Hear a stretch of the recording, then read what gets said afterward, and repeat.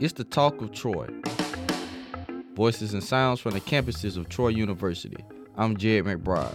Professor Robin Taylor has served Troy's Hall School of Journalism and Communication in a variety of roles over the years, and now she's becoming its director. Really, my motivation and what we try to teach our students here is that being a journalist is a public service. Taylor attended Troy as a student herself. She got her first job in local TV news after getting attention for her work at the campus TV station. During that time, Taylor made lifelong friends, including Stephanie East, who is taking on Taylor's former role as advisor for the student newspaper, The Tropolitan.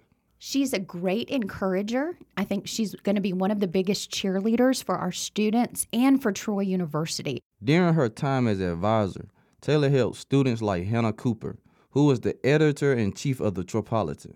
Now Cooper is the director of athletics communications at Troy. I think she was somebody that has very confidently walked in a very similar shoes in a male-dominated area and has done that with so much grace, but then also just so much power. And I could not have been more excited. It could not have come to a better person. Taylor is proud of the impact she's left on graduates like Cooper. And although she aims to make big changes as director, she'd like for that part to stay the same. I would hope that students will continue to see me as approachable. I would hope that the university and the community would see me as innovative and bringing new ideas in that are beneficial to our students. For more information on Robin Taylor's new role as director of the Hall School of Journalism and Communications at Troy University, visit troy.today.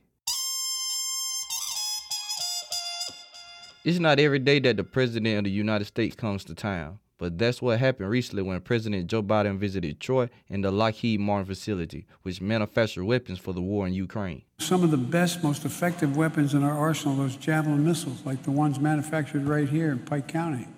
Troy Public Radio covered the event for NPR, and 2 Troy University students reported on the presidential visit for Trojan Vision News and the campus newspaper. Producer Cameron Banks asked them, what was it like to be in the press pool? The audio we just heard of Biden speaking is part of a television package by broadcast journalism major, Claudia Peppenhorst. She says she'll never forget the experience. Hopefully I'll get to see a lot more presidents in the future with this career field, but I'm just extremely grateful that I got to go with the university and learned a lot as a journalist. Kaylee Wright is also thankful that she covered the event. She's the editor-in-chief of Troy University's Tropolitan newspaper. She says regardless of politics, the press conference presented a huge opportunity.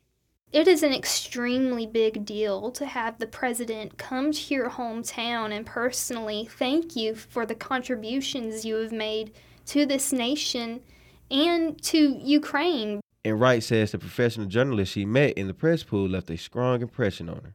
These people who are working at national stations, they were in my position once, and it really gives me hope for the future. For more information on President Biden's visit to the city of Troy and the Troy University students who attended his press conference, visit troy.today. For the Talk of Troy, I'm Cameron Banks. I'm Jed McBride, and you've been listening to The Talk of Troy, a production of Troy Public Radio. The Talk of Troy is a podcast available at NPR One or wherever you get your podcasts.